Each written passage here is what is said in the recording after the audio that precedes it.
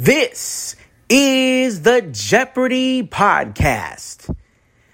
And now, here are the hosts of the Jeopardy podcast, Jamie and Katie.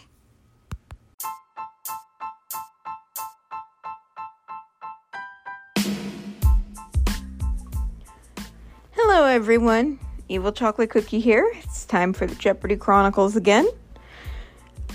Originally we were going to have our new intro today. I had made plans to have it ready, and then life came up and I ended up being busy.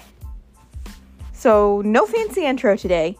Tomorrow for sure though, I promise. If you don't have it tomorrow, you can chuck things at my head. Because tomorrow is pretty well blank. I've got one thing to do. And, well, yeah, that's it. Anyway.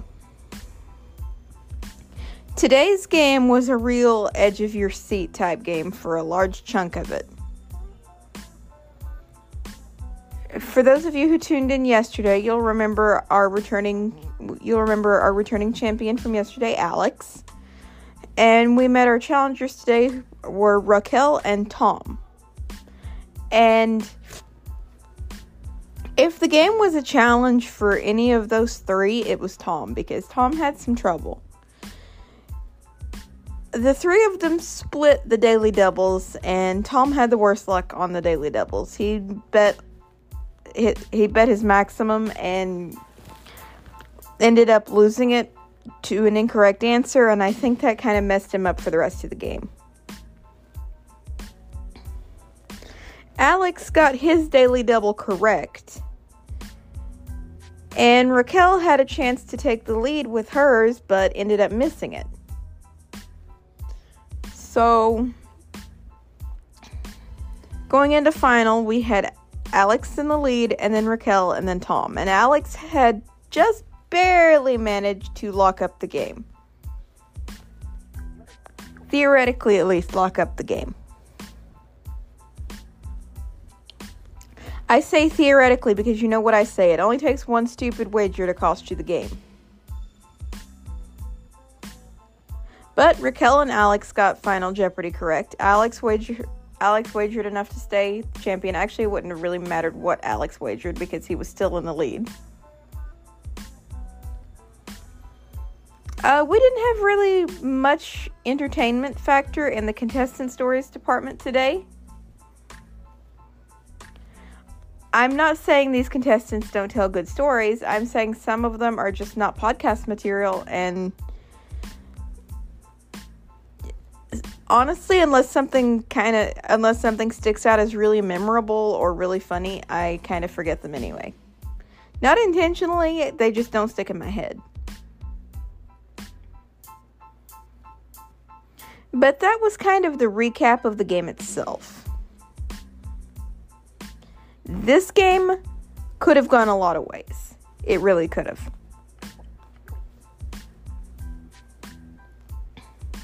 And the way it did go was all thanks to those daily doubles.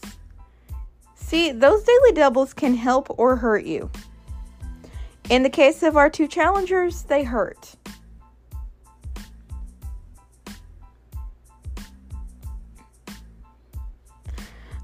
And unfortunately, that happens sometimes, but I'm not blaming the challengers. I'm not blaming the clue writers.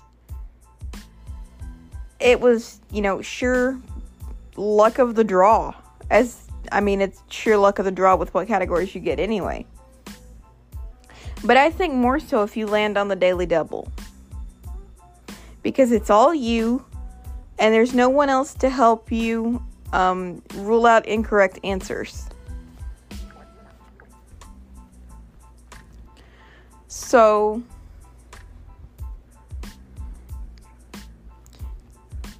you've got that to contend with.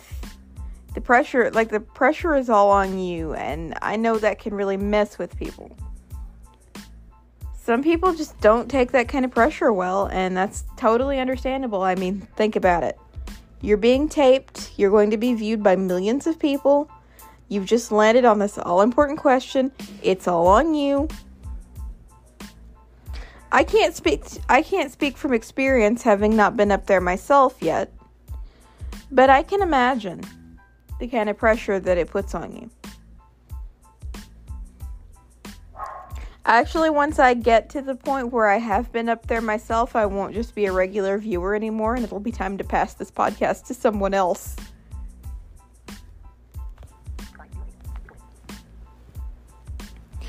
But yeah, the daily doubles can help or hurt you, and unfortunately for our challengers, they kind of hurt today. But that does not make them any less of good players. Everyone was amazing.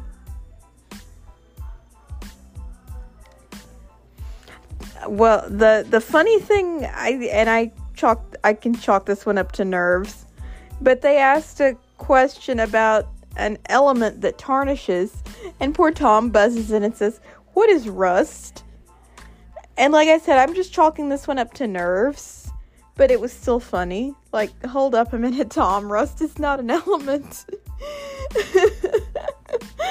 So, failsies. It's going to become a meme, and I feel sorry for the contestant in question here, because people are going to make fun of that.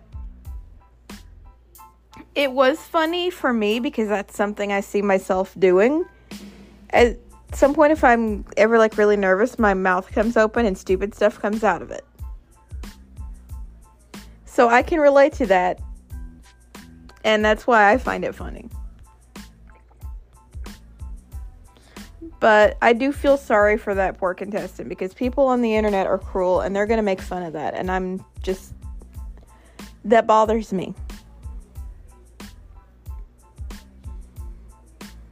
Like, laughing at something funny amongst yourselves is one thing. Making note of it here because it was kind of an interesting moment in the game is one thing.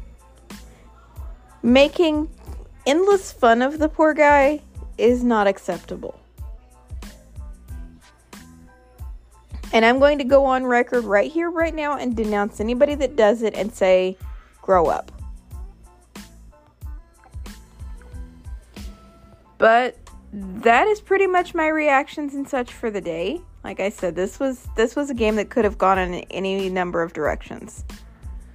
But that's all I have for today. Just your normal housekeeping reminders. Wednesday nights, I'm late. It may be Friday, but don't tune out, because we do have weekend content. We have Spotlight tomorrow and Strategy Corner on Sunday. Hopefully, knock on wood, within the next couple of days, we'll be able to bring our co-host on and have a more substantial discussion about this. So, until that happens, I'm going to sign off for the day. And as Alex used to say, so long, everybody. This is Jamie T speaking for the Jeopardy podcast, an Evil Chocolate Cookie production.